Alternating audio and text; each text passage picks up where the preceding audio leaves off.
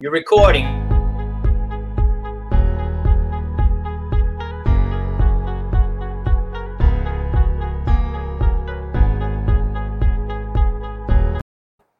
Hi guys, it's time. Unfortunately, that was not the regular opening, but it's okay. Thank you. Welcome back again. Another week. I can't believe it's Sunday. It feels like a Monday. So tonight's guest is a left brain, right brain, trans female creative who is a DEI advocate and making strides for social change. Please welcome comedian, activist, Francisco. Hi, Fran. Hi, Tanya. How are you? I'm good. How are you? Yeah. How's it going? Say hello to your audience like that. That's great. You're good. All right. So I'm so happy you're here. Thank you for taking the time to come with us. I don't know what that sound was, guys. Yeah, but you know, anything can happen. My computer dings every now and then. I don't know what. Okay, so we got a dinger. Yeah. So I had you here tonight to talk about diversity. And tell me, what does DEI stand for? Okay. This is a term that you're going to be hearing more and more and more. I think it's a big wave happening. It stands for diversity, equity, and inclusion.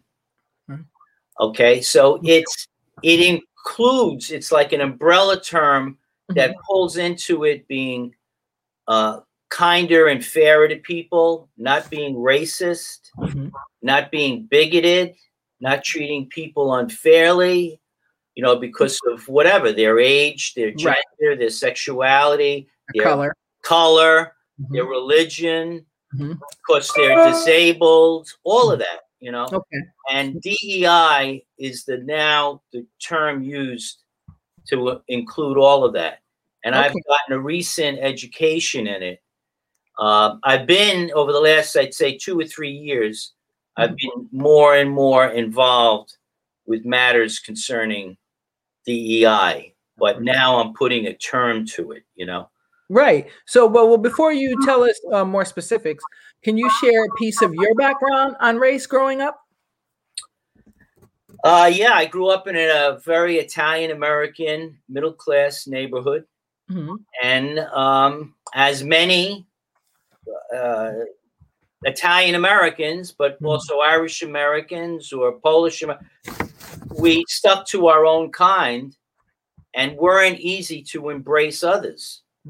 And because jobs were being lost, there was a big fear, especially where I grew up in Mount Vernon. The south side of Mount Vernon was mostly Black or African American, and the north side was white, and they really didn't get together. There was only one Black child in my class when I was going to school. Right. And around the dinner table, my uncles and grandfather and father, they would speak very disparagingly about and call, it was like equivalent to the N-word, called Moulignan. I know Moulignan. I know. I have some Italians in my family. Which, means eggplant, like dark color. I know. And I wasn't comfortable with that as a kid, but I didn't stand up, like being 6 years old. I didn't stand up and say, what are you saying that for? But I really felt it was wrong. Right. And even at that time, later on, when I was maybe 9 or 10, I had these feelings of being transgender. So I felt that I couldn't share that, and I couldn't, and I couldn't stick up for other marginalized communities. So I didn't feel comfortable at all. But I just lived my life. And in the 60s, when the civil rights riots happened and, progress towards civil rights, then I stood with people, but I wasn't a big demonstrator I was more of a demonstrator against the Vietnam War than I was for Black rights, or for Latinos or Hispanic. And then when I started living full time as a female, which was only about 10, 11 years ago, that's when I felt that all of a sudden there were a lot of people that were looking at me differently or not as open or as lovingly, it seemed. Right. That was my first impression. And it gave me a better identification with other people who felt that way. So I sided more with, and I had been making a lot more friends who were, of people of color and stuff, and also disabled, people and stuff, which I kind of shied away from when I was younger. Right. I think most people, now we're all inclusive and we know better. But back when, in the 60s, nobody knew better. Nobody knew better. Right. Yeah. But you know what I commend you for? Speaking about it, and confronting it head on, so that you can be a catalyst and an activist now for other people, and it really makes such a big difference. I mean, I appreciate you saying it. Yeah. I don't know why I'm being very active about it. I've been talking a lot about it, and it stemmed from a show that I did for the Episcopal Actors Guild about a year ago, even a year ago in October, called Judging People Unfairly. And during that, I got in touch with a memory of a story of when my daughter Kelly, who doesn't have a racist or prejudiced bone in her body, called me out on something I had said. It shook me so much. This had happened 20 something years ago, but I remembered it, and I shared the story, and some others shared the story, and we made this PSA, public service announcement, for Black Lives Matter. And then at about the same time, I marched. It was really my first Black Lives Matter march. Is that the one we saw, the commercial I was just asking you about? PSA that I was just asking you about? PSA, yes. Can you? I should show that, right? I should probably show that. I should show. Should I show it now? Yes, show it now. Guys, we're going to interrupt to show you a part of the PSA. We didn't show the whole thing because it's 4 minutes long, so we're just showing the end of it. But I'm going to show it because it's very important. We all have to individually do our work when it comes to racism, sexism, and all the other isms, because we can't get better as human beings unless we confront, work open up our hearts. Exactly, and open up our hearts. Open up our hearts. Exactly. So I'm going to show you this. Hey, Donna. I see Taria out there, my sister. I see Betty. Hi, guys, and friends. Hello. I'm sharing the screen. Give me a minute, guys. I'm going to show you. And by the way, some of my friends who may be on YouTube and they want to send comments in, they may more easily do it on Facebook Live. So they may want to go on Facebook Live and do that. Okay, so here we go. The Episcopal Actors Guild. Groceries from our actors' pantry. So let me turn it up. Sorry, guys. EAG has been helping for almost 100 years, and we want to do more. We know that social injustice and systemic racism still exist, so we are taking a stand. Because there's still a lot of work to be done. Injustice anywhere is a threat to justice everywhere. We are EAG, and we stand with Black Lives Matter. That's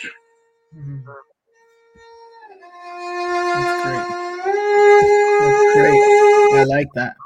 And that's my friend Joyce Ballant playing the violin to a song called Coming Home, which is a Black spiritual.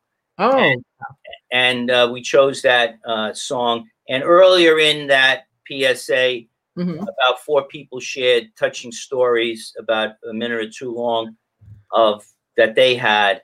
And there was some other information. So that's the Episcopal Actors Guild. It would be great if people could contact them. You can get their information on www.actors.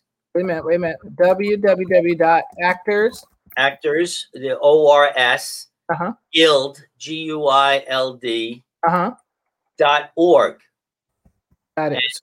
We have it. And now that with that organization's, it's one of its main responsibilities is they raise money to support actors, especially in times of need like this, including like a food pantry.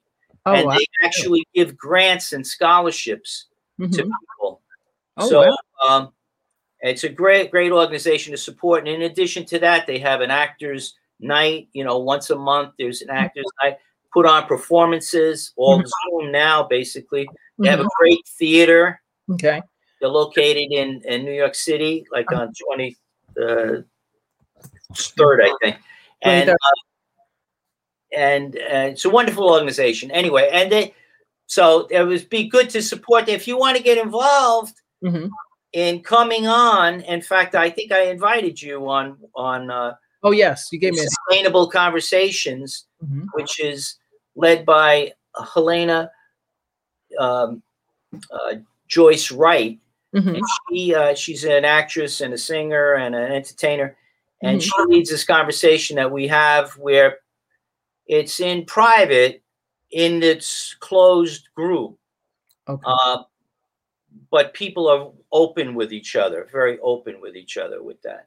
Okay. And been really strides in people becoming less judgmental. I know I find it myself. So, well, this is I mean, I think what you're onto something, put it that way. Not only through the theater, because theater has always been the one thing that brings us all together, right? Right. But I just love the fact, like the one time I went somewhere, I don't know where I was, and I was with my friend who's trans, and I don't know, as a Black person, usually when I go somewhere that's foreign and I'm the only Black person, I don't really care inside, but you know, the Black girl in me for 1 second says, I'm the only one here. That means they have no friends. Okay. But I don't get scared or nothing like that. It's just a thought. Right. But when I went with my friend, I won't say their name because you probably know them too. I actually felt comfortable at the party. I had a great time. And I just felt like if these people don't like me, it's because of what I'm wearing, not because of the color. Right. You know what I'm saying? Like I didn't have on the right design or whatever. I'm making that up. But you know, and that was a nice feeling. And I don't know if you know, but my experience, well, I had a brother who was actually gay. And I want to say trans too, but that's another story. But they, that was my first introduction, let's just say. So I never thought of it as anything, out of the ordinary or odd, because that's my brother. You know, I love them. So, you know, it's weird. It's really weird.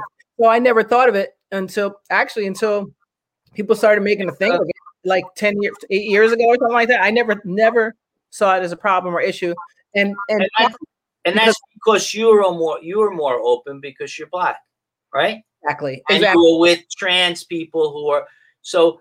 Yeah. But that's what we all are. We all have something. Yes. So this artificial.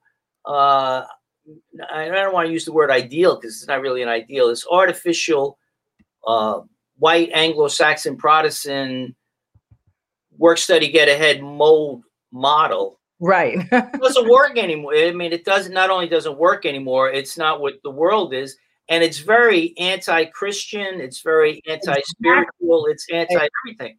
So, the new world that's been evolving for maybe 50 years, but it's really coming into its own. Right. A world where we all love the diversity. Yes. And I even tell people, even if you don't agree with something, at least be in a space that you have acceptance of another human being. Someone's not hurting anyone. You're not hurting anyone.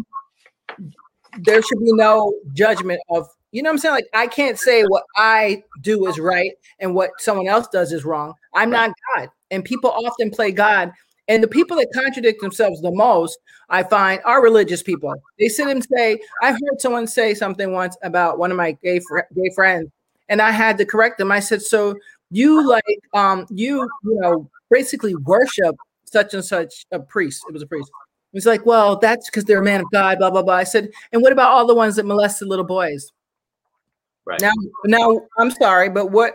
So they were like, oh, you see my point? Christ, like, who are you? Christ said, he who is without sin cast the first stone. Right. But it was more so because for you to sit up and literally say something about somebody you have no idea who they are as a person, right? But yet you're still sending your money to the Catholic Church.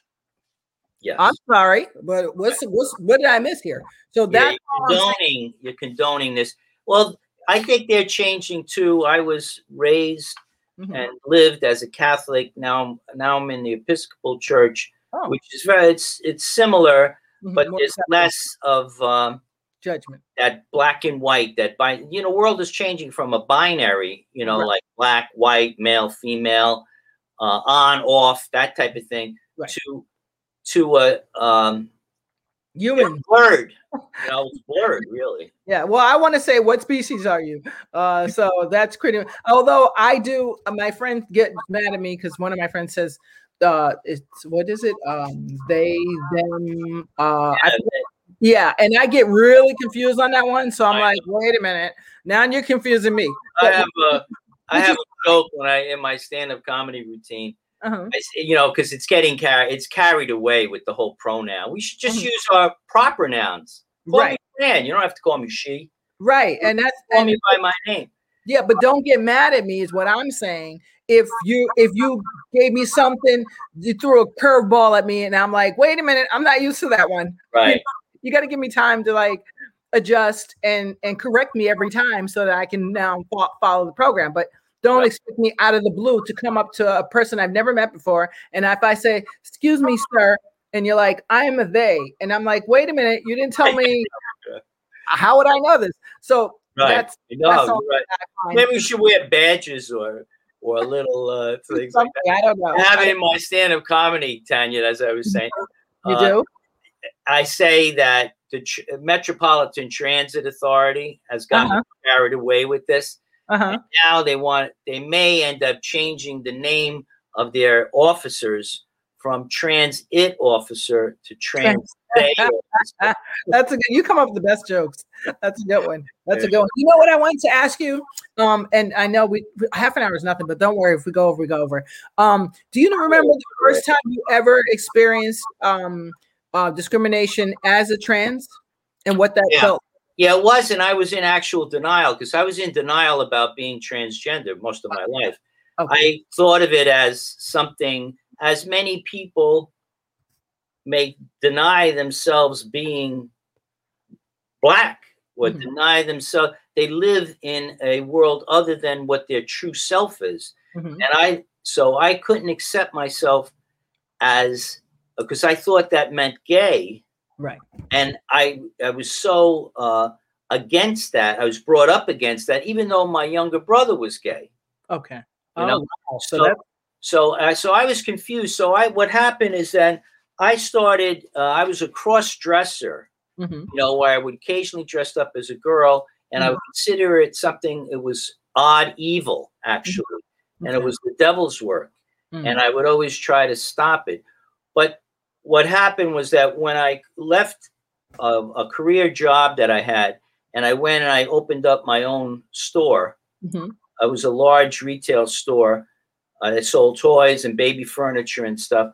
I grew my hair long. I started wearing pinks, and tight jeans and stuff like that. I really looked pretty much like a girl. Okay. But I didn't raise my voice, or I didn't have any mannerisms or whatever. So anyway, this customer came in and he evidently had a problem with gays or trans or cross-dressers or whatever. And even though I wasn't living like that, I kind of was living like that, but I wasn't identifying as fully as transgender. He took a bat that was in the store and he hit me over the head 3 times and almost killed me. What? And that was my first real experience with violence against me. And I still was in denial about it. It took me a long time to recover. I nearly died. It took me 7 years to get my taste back and stuff. And I still have, there was damage done. I used to have a photographic memory. I don't have that after that incident. But actually what came from that incident is then I developed a sense of forgiveness, which, because it's too long of a story, but I tried to kill this guy as a result of building up this revenge or this feeling that I needed to avenge myself. Right. And I followed, and I thought it was because he was a drug addict, because he didn't smell of any alcohol. I couldn't imagine why he did this to me. So I imagined that it was because of drugs. And I would go to these drug rehab centers at night and look at the people coming out, try to identify him. And I was going to kill him. I actually carried a knife with me. And I did that on 6 nights. And the night that I thought that I had an intuition that this is the night that I'm going to find this guy. I put my hands to the steering. I pulled the car over, put my hands to the steering wheel like this, and I started praying very deeply. And Tanya, I can't explain how it happened, but there was a surge of some type of energy.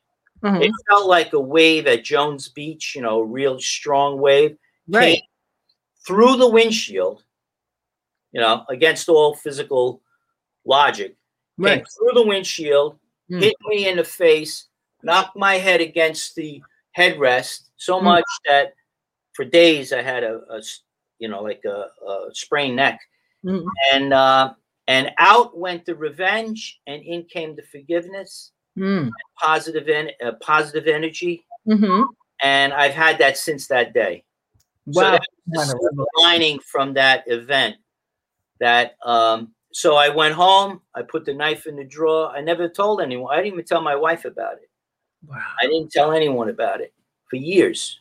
And then a few years ago, I started talking about it. I started doing presentations to like churches and large groups of people and stuff. So I saw in it an evil that this fella felt against me for some, and there's so many people who feel that.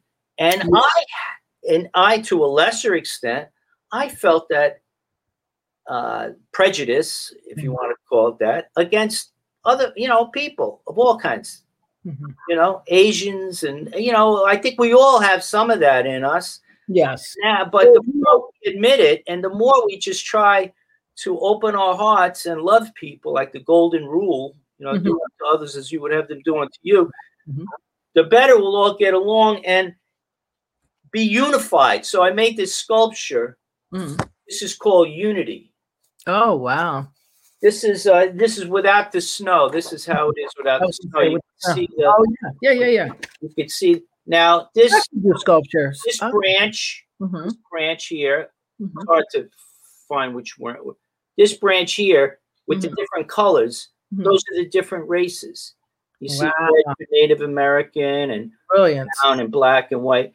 And then over here, these colors, this one over here goes up. These colors are the trans colors and the LGBT colors. Wow. And then the colors in the back are physical properties, like we all have certain. And then this white one is going to be spirituality. And that's the globe on the top is the world. Yeah, I see. So we're all supporting all those different parts of us support the world in a unified fashion. That is really great. Together. Wow. What about how is it like a lot of African Americans tell me that they feel like why does it take something for people to realize what we go through? And me personally, one time I'll just tell you this incident. I just had an incident once, thousands of years ago, where let's just say I was beat like a runaway slave with the Billy Club. Okay. And literally beat like a runaway slave with a Billy Club. No joke. Oh, yeah. And everything was fine, whatever. But that was the most traumatic event in my entire life. And just for one moment, I felt like ancestors felt when they were being beat by slaves. Just for that one moment, it was like, oh my God. And no one was helping me. And so it was just, I don't know. I can't understand why some people don't have the same revelation when something, trauma happens to them. Like, it's like, oh, whatever. And they still don't get it. But I'm glad some of us do get it. It's hard. It's hard, and it takes our coaching. So there is always some people who are early adopters or who might help more, or get it earlier or whatever. Right. But not to say that something's not right with, we're just in a point in this country, in this world, actually, we're at a point where if we band together, we could really make unbelievable. And that's been I think the reason for this last year, or the good news about this last year. Yes. It was a wake-up call for all of us. Absolutely. And life is too short, and we need to just get it together. Yes. And if we get it together, we're unstoppable. Exactly. How much more we learn from each other, like, for example, like from my small standpoint, I learn much more about female by living as one. I loved women, right. But I was a misogynist, I guess, right.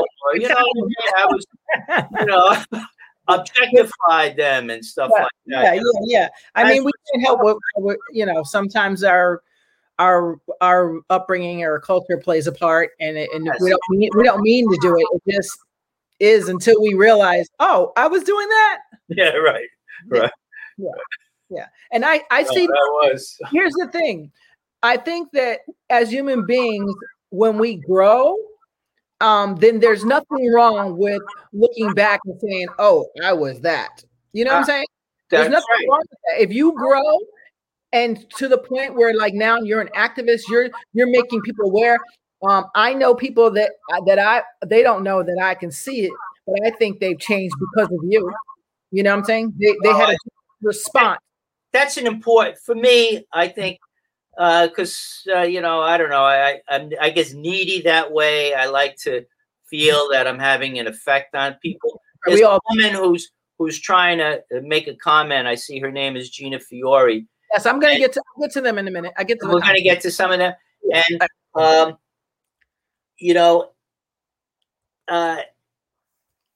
the more that what I found is, for many years, people told me, don't ever think about transitioning or living as a female. You'll lose your family, you'll lose your friends, you'll lose your job, you'll lose everything. You'll lose your house. And I kind of lived in that thought for a long period of time.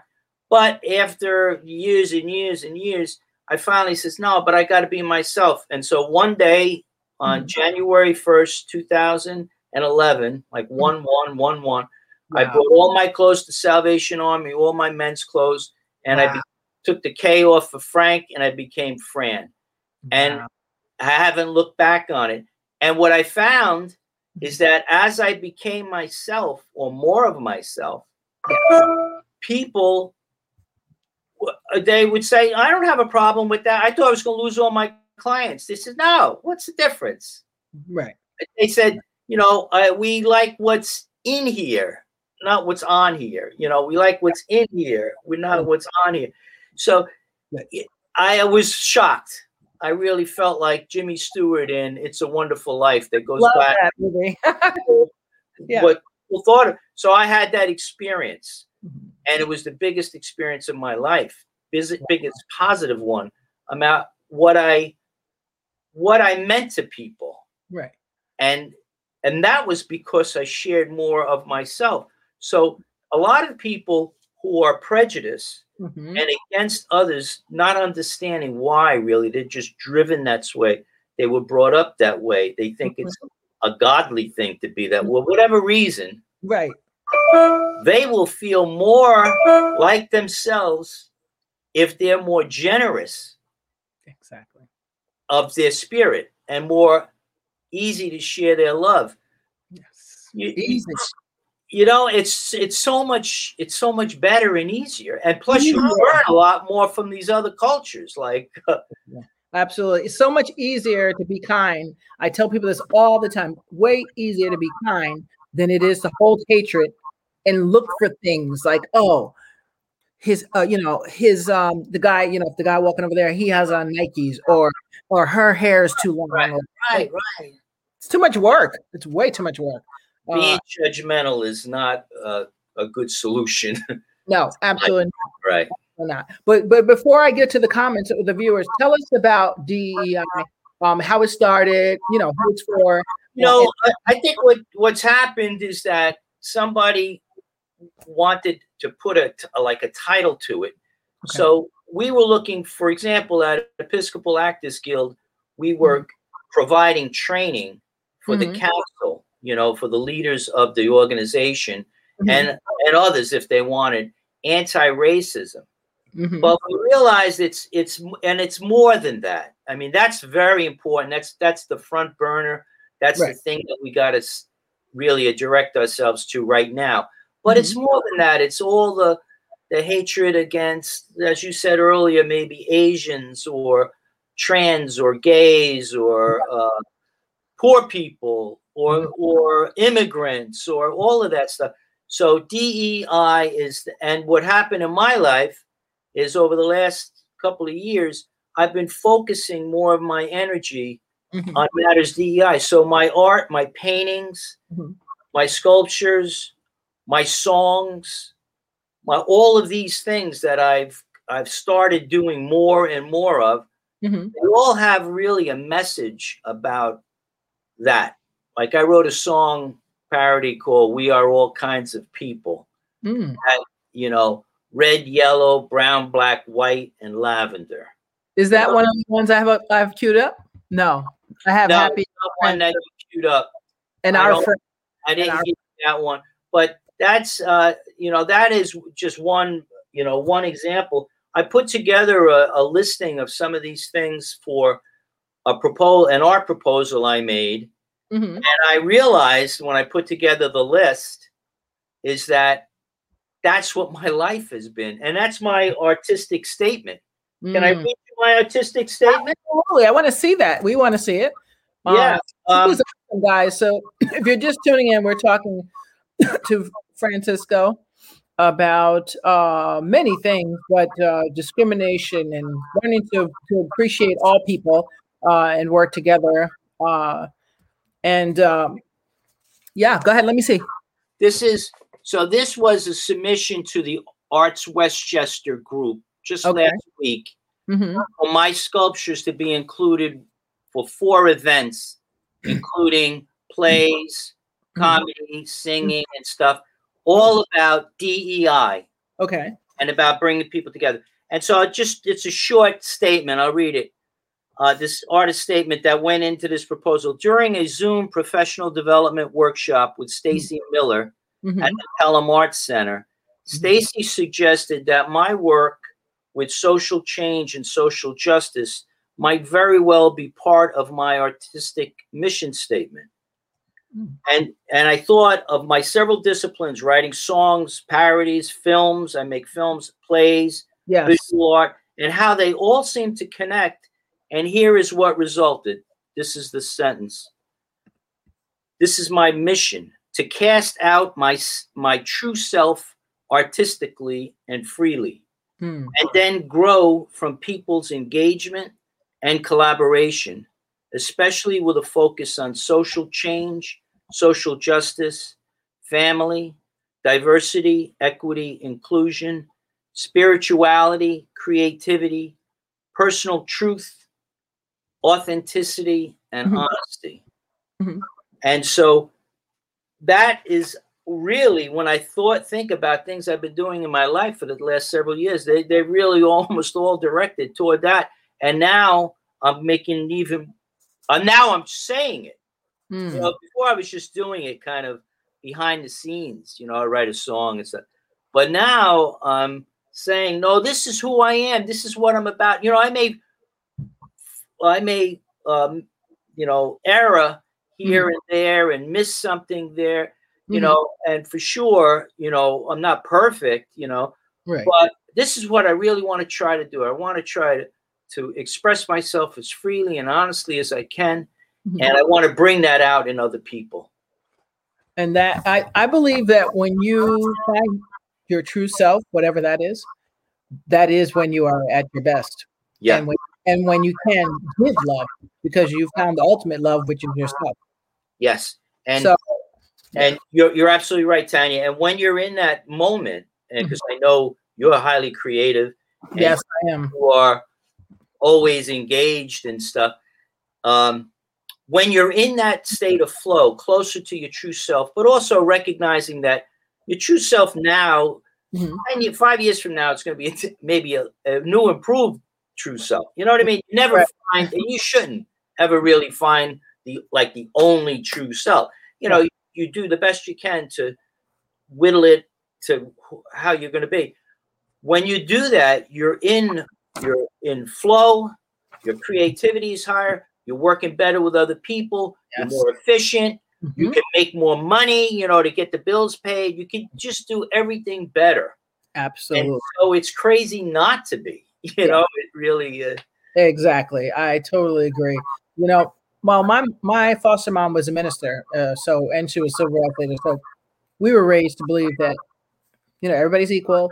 And she didn't tolerate, you can't say wild things in her house that way. So it was shocking to me when I hear stuff. But then when I look now in my life and I look back on friends like you and my other friends, I have so many great friends who really, sorry about the feedback, guys. I have no idea why we have that. My friends who really don't even know that they touched my life in some way. And especially when it comes to discrimination.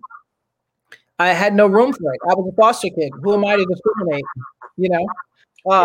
And then my trans friends and my gay friends, they were so accepting and loving to me that I felt like, okay, I found my tribe. I'm good, you know? Yeah, right. Just, well, I don't know. You know, in talking, you mentioned foster. Now that's a reality I don't know much about. And what happened is that I lived my life thinking that I knew I was lucky, but I had 2 parents. I had a brother. I had a grandmother and grandfather. We weren't poor. You know, we went through the school systems. And now I realize how idyllic that was. It wasn't a lot of divorce or abuse or alcoholism or all of that. And I had a intact family. Somebody like yourself that went through foster, you had so much disadvantage compared to me. So people need to appreciate, you know, I'm coming now finally more to appreciate that, you know, and it sometimes makes me sad that I hadn't appreciated it. It took all these years. Right. No, it's okay. Because you know what? I always say it's never too late. And it's so, just the fact that you are touching other, like you didn't only change yourself, but you bringing people along with you. That is, that's all we live for. You know what I'm saying? Like, it's okay. Like you change yourself and like, that's cute. Okay. But for people to be looking at you as a role model and saying, oh, well, I can't do that. If I walk into a room with you, if I know I go to your house right now, I could be in a room full of people with red hair and spikes sticking out of their heads. But you know why I would not have any feeling of uncomfort? Because I trust you. Right. And I know you wouldn't put me in danger or put me in a strange situation. So same, vice versa, you know? Yeah, no, but just that alone, and this is what I want to say, when guys, all you guys that are listening, when it comes to, you know, being tolerance, we have to remember that we are the model that people need to see. Some people don't have that at home. So if you know what you're doing now, you know, with the DEI, you know, the theater, the art, you are hitting all the mediums so that you will touch somebody else, so that that person may somebody may wake up and say, oh, I was doing that. Wow, I need to stop that. Who am I to be judging? And that's what it's about, Fran. Is nothing else matters. Nothing else matters. It's where we are today. Right. That's right. That's it. And it's a feel-good thing, you know. No. And I mean, I'm so impressed with you. Like when I found out you, It sounds I mean, like no, you set I'm just keeping it 100%. Even with your, not just even your comedy, but just you as a human being. And even when you told me like, oh, I wasn't always that way or whatever, I was surprised because to me, you always would be like my little angel. So, and you're like, I wasn't always an angel, but to me, you are. You know what I'm saying? So that tells you the work that you've done, and that you're able to affect other people. Because I see it. If I walk into an open mic and you're in there, I know right away that I'm good. I don't have to think about my color. There's sometimes you have to think about it. Well, thank you. Like you, I don't got to think about it at all. And not, it's not just because you're trans. It's not just because of that. It's because of you inside. You get it. You get what it's like to have a feeling. I think to some extent, Mm-hmm. because to some extent, I always had that desire to be different, right, and to be sensitive to people's right. needs. Right. And when I was growing up, like at 9, 10 years old, the way at that time that culture, it was female, right? Person just mentioned about comedy. I should say this coming Friday. Oh, Friday, the 23rd, I'm at Broadway Comedy Club doing a 7-minute set. It's live. Broadway Comedy Club in New York City. And my birthday is the 26th, so I'm going to do probably a whole set about birthday. And my daughter, Kelly, who has been on that stage with me before, hers is the 22nd. Maybe I could call her up on that stage, too. That's awesome. At that time, that's Broadway Comedy Club and then my art is at, right now, it's at City Hall in New Rochelle. I have City Hall in New Rochelle. Got it. But you can't just go there. It's a Zoom. Right. It's there, but you need permission to go in and see it. But for Arts Westchester and White Plains, mm-hmm. we were given 3 tickets for every other hour, mm-hmm. from May 1st to May 11th or so. People should just contact me. I would love to be able to bring people to see not only my art but other art, and join me for this comedy night would be like phenomenal. Okay, so I put the website up here, www.transfrancisco.com, guys. Great, very good. And my phone number is right on that. People can get in my email too.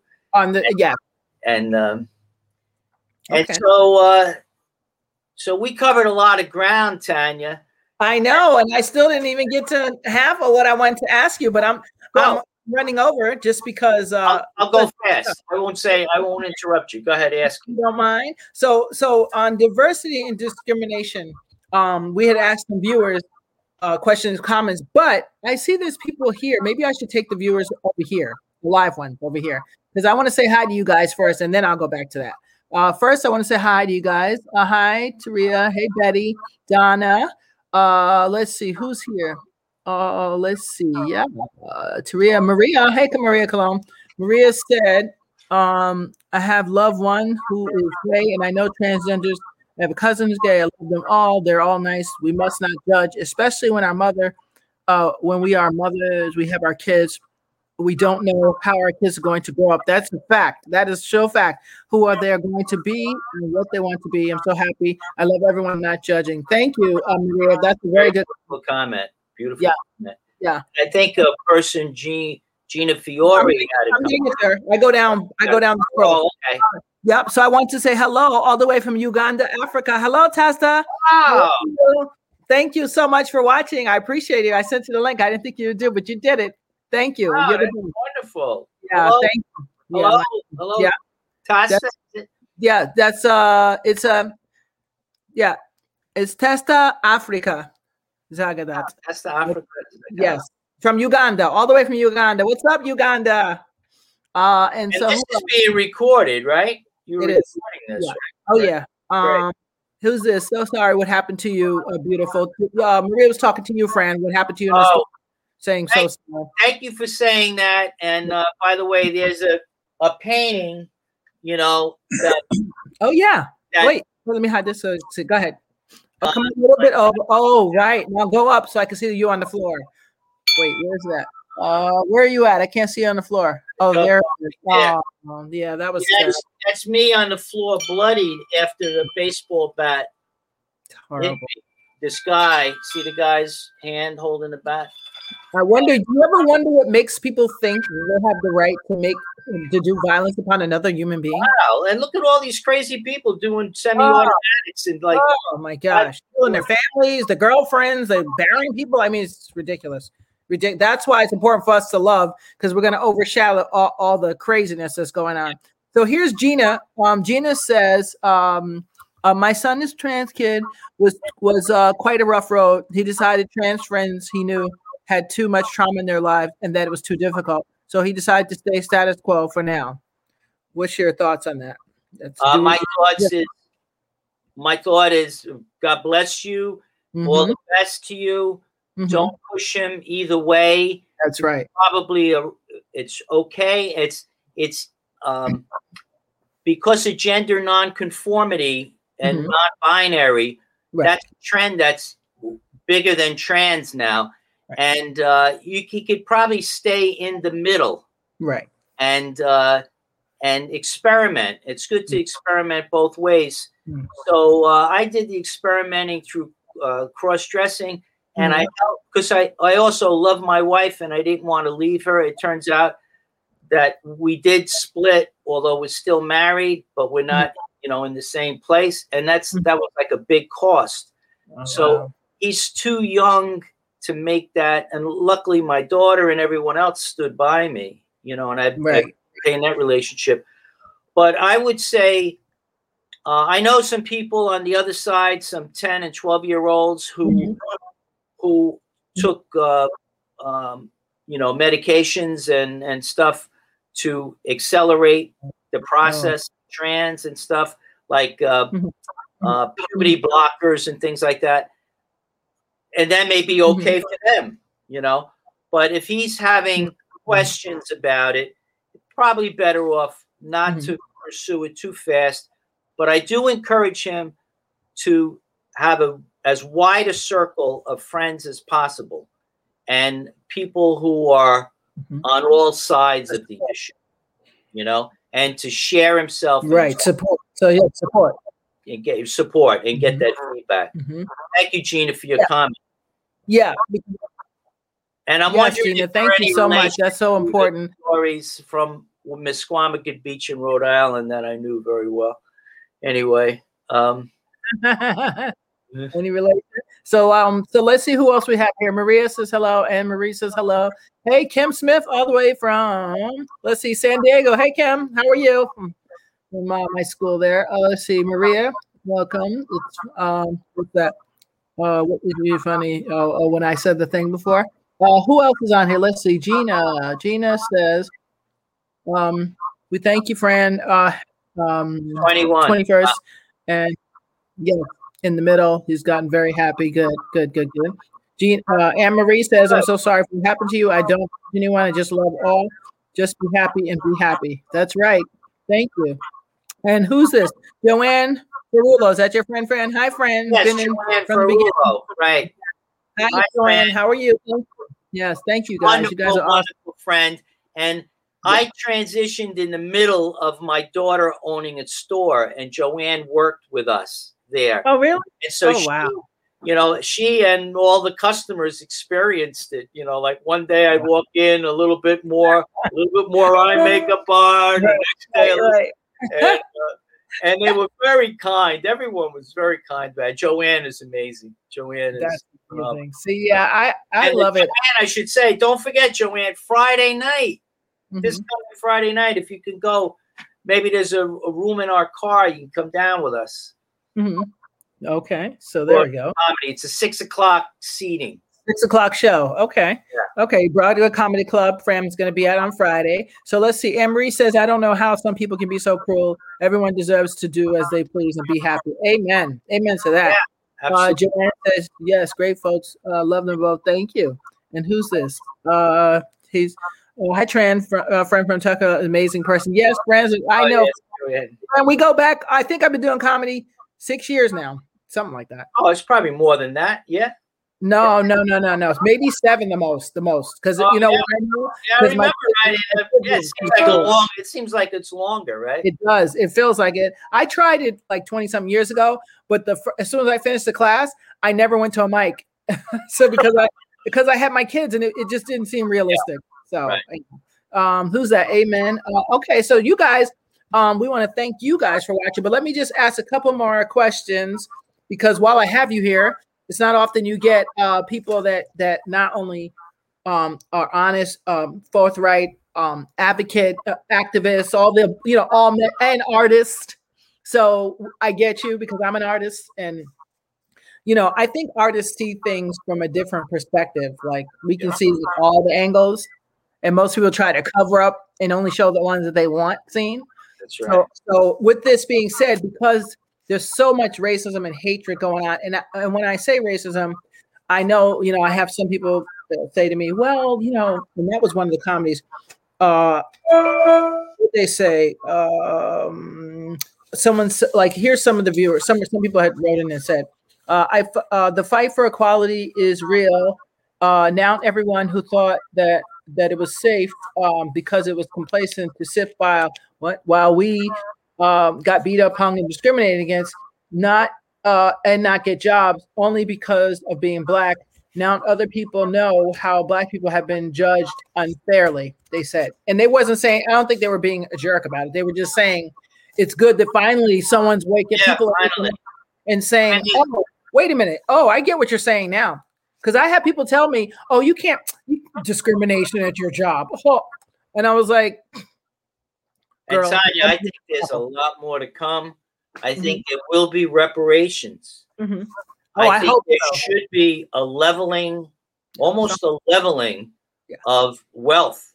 Yeah, something. And there's no reason it's really no reason for someone to have $10 billion. Why? I mean, it doesn't make sense. Yeah. When you're up people that have $5, So there could be a way to level that and really allow people who have been disadvantaged to catch up.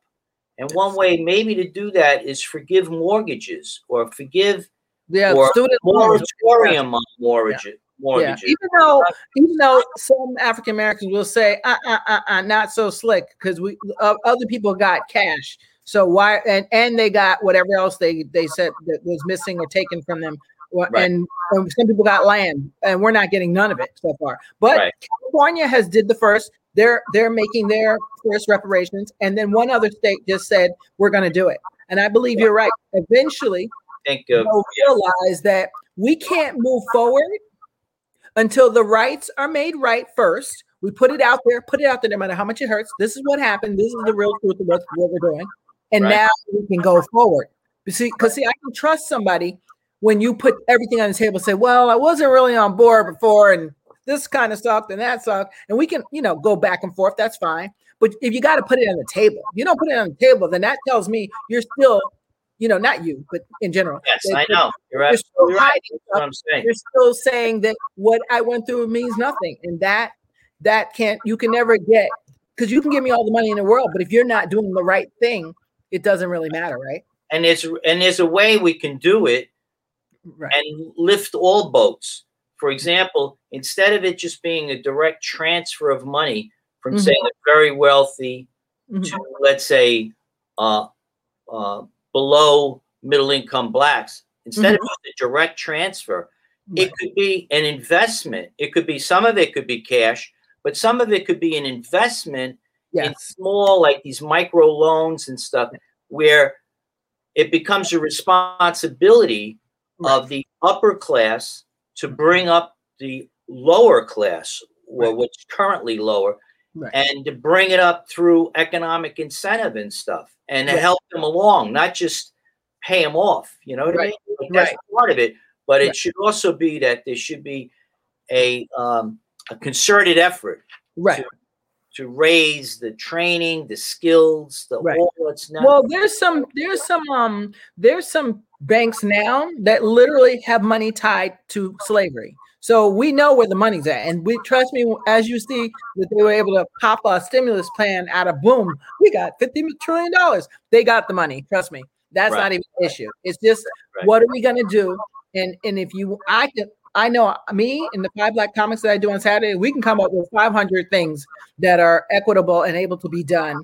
That's not even hard, So if the government ever really wants to ask, they probably should do I would do a survey and ask African Americans, what do you see as a fair reparations that we won't feel like here's $2 buy, Right. Because it just It should be something that's also continuing. Yeah, and it also sends a signal if we do this. It sends, like California is going to be the first to send a message to the world that, you know what, we committed the worst atrocities, but we're willing to, go back and apologize and try to get this right. That's big. Right. That's big. Huge. That is so big. That's bigger for me than even the first Black president, woman president, whatever you want to call it. Right. That's bigger than that to me. That's how, because that tells me that as a person whose ancestors were victims, and I still have discrimination going on, whatever, but it's not going to stop me. But as that kind of person from my ancestors, I can at least say they didn't die in vain. You know what I'm saying? Right. That's right. That's all. And we can never catch up technically until we get somewhere something. I mean, even like student loans, even if they were to say, okay, we're gonna 4 years of college or 2 years of college, whatever it is, it wouldn't matter. There's got to be a way, in other words. And I like that people are thinking about reparations, because I have a comedy I wrote about it. So I can't wait, because I'm hoping I'm on time with this one. But anyway, I didn't mean to go way left. The last thing, let me see, what else did I want to ask you? The similarities between we said that we kind of went through that. Minorities and trans is being seen as who you are. Yeah, being seen and being kind of within the marginalized community, mm-hmm. And actually feeling that.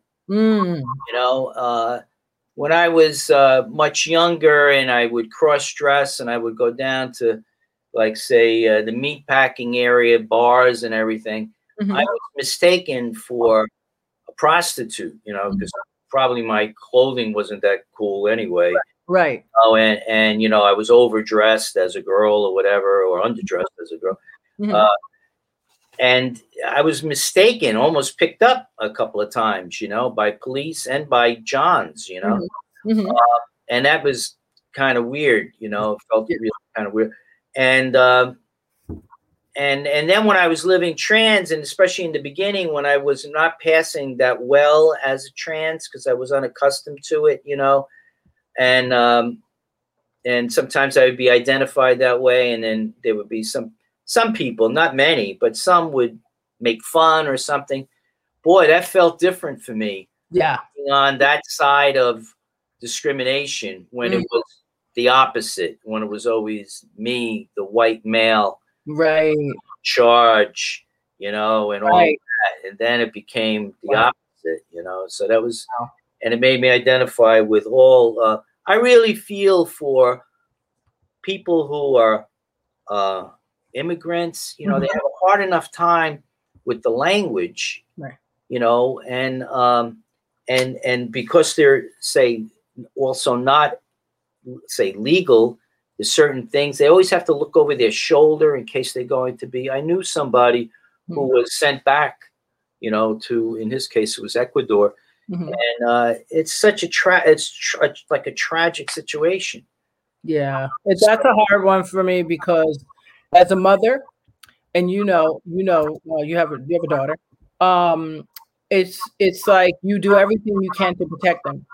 So if I'm in a situation that is dire death and meaning we're not going to make it, I'm going to do whatever I have to do to get out of that situation. So I feel like most people that came here like the people came here when they first migrated from Italy. Right? They found Italy, Ireland, all Europe. Everybody came, and they said, well, we came through Ellis Island. I said, yeah, but here's the thing. remember this was stolen. So technically, nobody really belongs here if you want to get technical. Yeah, right. So whenever someone gets, they're not coming here to buy a fancier Mercedes. Or a big White House or something. They're coming here to survive, right? To live. Yeah. To live, to just live and not be in the situation that, and it's almost like it's, they're almost entitled to it, really, even though we want people to come in here legally and, be naturalized citizens and stuff like that. Right. Sometimes that's not really possible. So we have to have a larger heart for that, for people. Also they just need to open up Ellis Island and just let everybody go through there. That would solve their whole problem. Because right away, if they're a criminal, not criminal in their country, they get they get not a Social Security, but a special number. They can pay taxes. So we get money. I mean, there's a way to solve the problem. Trust me. But everybody wants to act like and hoard, like, they're going to take my jobs. You didn't want the job anyway. Let's keep it real. You didn't want the job because there's only certain jobs that certain people will take anyway. So now, because someone has figured it out, people are getting very territorial. I call it territorial racism. So they wouldn't have normally been racist, but because I might come and take someone's job, now it's like, oh, looking at me funny. I don't understand it. Nothing here belongs to any of us. We're all God's children in my eyes, and everything you have is temporary. And we have to think from a standpoint of abundance, not scarcity. Exactly. And that a rising tide lifts all boats, and that there is a way to engineer it so that everyone is uplifted. It's not necessarily a zero-sum game where if one person benefits, another person's hurt. It's not really that way. It could work where everyone benefits. Yeah. Well, remember before all this fancy stuff, we had wagons, right? And we had to go and claim our territory, right? That's what it was before. So all of a sudden now, nobody else can claim their territory. To me, it's all made up stuff that we've gotten so used to that we're spitting out the same jargon that our forefathers told us, which was all a lie. In my opinion, not lie, but it's a lie in that this land doesn't belong to anybody that's here, really, except for the Native Americans. So this land is your land. This land is my land. Right. Then we can go on forever, and I won't. I'll just say this to people, anybody watching. You have to learn to, if you don't love all people, that's fine. But you need to learn to at least tolerate and be mindful that you're not the only one and I'm not the only one. Right. That's kind of, and please do me a favor. Please raise your children and your grandchildren as such, because I worked hard to raise my kids that they don't go and see an Asian person and say, oh, you're Chinese and it's someone Japanese, or to say, oh, you're Japanese and it's somebody Korean. You need to know the difference. And if you don't say nothing. Right. Because you look real stupid right now. You know what I'm saying? Like if I say, oh, like they say, all black people look like. No, we don't. We don't all look alike. I get what you're saying, like the same brown or something like that, but that's about it. We don't all look alike. I used to say that to people. Would always come up to me and they say, I met you before. And I would say, all trans people look alike. Yes. We all look alike. We all look alike. But I appreciate you so much, Fran. So just the last thing I'll do before we do a wrap up. What are some of the current projects involving DEI? Okay. All right. So first of all, even almost in every performance I do, it's DEI covered. So this Friday night when I'm on the stage at Broadway Comedy Club, this coming Friday the 23rd, 6 o'clock show, I'll be talking about DEI matters. Oh, and it's trans stuff, but also other, Black and Black Lives Matter and stuff like that. Not necessarily political, but just in a very friendly kind of way, opening people's eyes. My art, I did a art called Freedom and Unity. There's actually, I have it right here to show you. There's oh wow, this is a jail that's made out of branches, and it's sitting in the middle of a beautiful meadow just like the world is. We have a beautiful world, and in the middle of it, some people feel like they're in a jail. And in this case, the person that was in it either broke out or someone let them out. So I have paintings. So this is a current one. This is at New Rochelle City Hall. Okay. This sculpture, if I win the proposal, I just submitted a proposal for a $10,000 grant. Nice. This sculpture is one of the sculptures that would be in that. I have 3 sculptures right now in Pelham. Oh, nice. One is it's called Blessing of Trans Unicorns. It's 3 wooden sculptures painted with the trans colors. And Pelham Art Center is at 155 Fifth Avenue. It's a beautiful art center, and my sculptures are outside in the courtyard, 155 Fifth Avenue in Pelham. And they'll be there probably another few weeks. And then I have a play that I've recently written. I have 3 plays. The recent one, I just finished it last week. It's called It's an Italian Thing.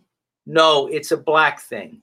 And it's a comedy. Right. And it's a 1-act comedy. And that I haven't scheduled any performances in theaters, but it's being performed as part of rehearsals and things like that. Okay. And I'm putting that online. I have a book coming out called Once a Boy about my life as a transgender person. So that deals a lot with the trans. So that's a sample of some of the, and the art. One of the songs I recently did a music video of that's won 3 film festivals. It's going to be shown at Arts Westchester on Mamaroneck Avenue in White Plains. And their spring opening. It's going to be an endless loop. They'll be playing it for a few days. Arts Westchester? In Westchester, White Plains in Westchester. Okay. And another music video, I co-wrote a song with an old friend of mine named Tina Gramis. We wrote a song called Carousel Girl, and that's also been winning these film festivals. So those people could contact me. I could send them the links. Okay. Enjoy them online. I'm going to put up the website, the banner one more time, guys. So because we're going to take that down. That's great. Okay. Yeah, there we go. Kind of easy to remember, right? Trans Francisco. So that's awesome. So so we have all your I can go on forever about all the stuff that you do with art. I thought people used to say, "Oh, you do too many things," because make jewelry and paint and a comedy, I write screenplays, and they were like, "You do way too many things." And I was like, "No, this is me being my true self." Yeah, that's right. You're probably a little ADD. In a good way. A lot of ADD, like I am. ADD. But that's a good thing because you know what? Think of all the people Yes. All these different disciplines. I've had like 5 lives, because I know all these different. I could walk into an art association and be very comfortable there. I could walk into a writers group and be very comfortable there. Right. And a filmmakers group. And it just increases the number of people that you can identify with. It's a real good thing. That's right. And you're a CPA. Oh, yeah, I should say that. That's I have about 100 clients. And I've been a CPA for about 30 years. And I'm in the middle of tax season right now. Wow. I know. I can't believe I got you this long. Yeah, I know. But I needed the break. A break. And I love you. I love you more. So you. And I love talking about myself. I have to admit that. And we don't mind talking about you. It's okay. Well, what's the last piece of advice that you would give someone out there that may be thinking of coming out, or someone that knows someone? How can they be supportive? Those 2 things. Okay. One is recognizing and believing you are who you are. And to believe that, and then to share it. And there's so many ways to share it. Start with if you're younger, even if you're older, start with your parents. It took me so long to share that with my parents because I didn't think they would love me anymore. And sure enough, they did, and share it with your friends. They're not going to leave you. So what if it's about that? It's also, some people live in the denial of being their true Black self or their true Hispanic self. They're living in like an illusion. Yes. So just be yourself and be proud of it and share that. And the other related piece of advice is, in my case, it's prayer. Prayer. To pray to whoever your deity is, your God is, your universe, whatever it is, pray. And I believe God, if we call the entity or whatever it is God, will work through other people to help you. So as God's agents. And so those are so be clear about who you are, share who you are, and don't be afraid of asking God for help. And God will, or other people. And you'll find your way. You really will. Wow. And please feel free to call me. I could send you, I have a song called You Are Who You Are, you know, based on a Que Sera song. Sometimes if you hear a song, it stays with you more than somebody tells you. If you see a film, it stays with you. If you read a book, whatever you find, just be honest with yourself and ask others for help. Oh, I like. So you guys heard it from Francisco. Be honest with yourself. And be kind and loving. That's what I say. Kind and love, yes. Because life is too short, as we see with COVID. Right. And after being on such hiatus for such a long time, I actually can say I went to the park today, and I just felt like people were more loving and less judgmental today. Yeah, I think so. Yeah, I just felt. I was like to my daughter, like, is it me, or did not that lady not look at me because I was Black? And she was like, no, her daughter came over, was trying to say hi and with the mask on, you know. And I was like, that's unusual. Usually people grab their kids when I walk by. Right. I think you're onto something. Yeah. I have a fantasy that this year, what this year did is wash us of many of our problems and issues and hatreds and stuff like that.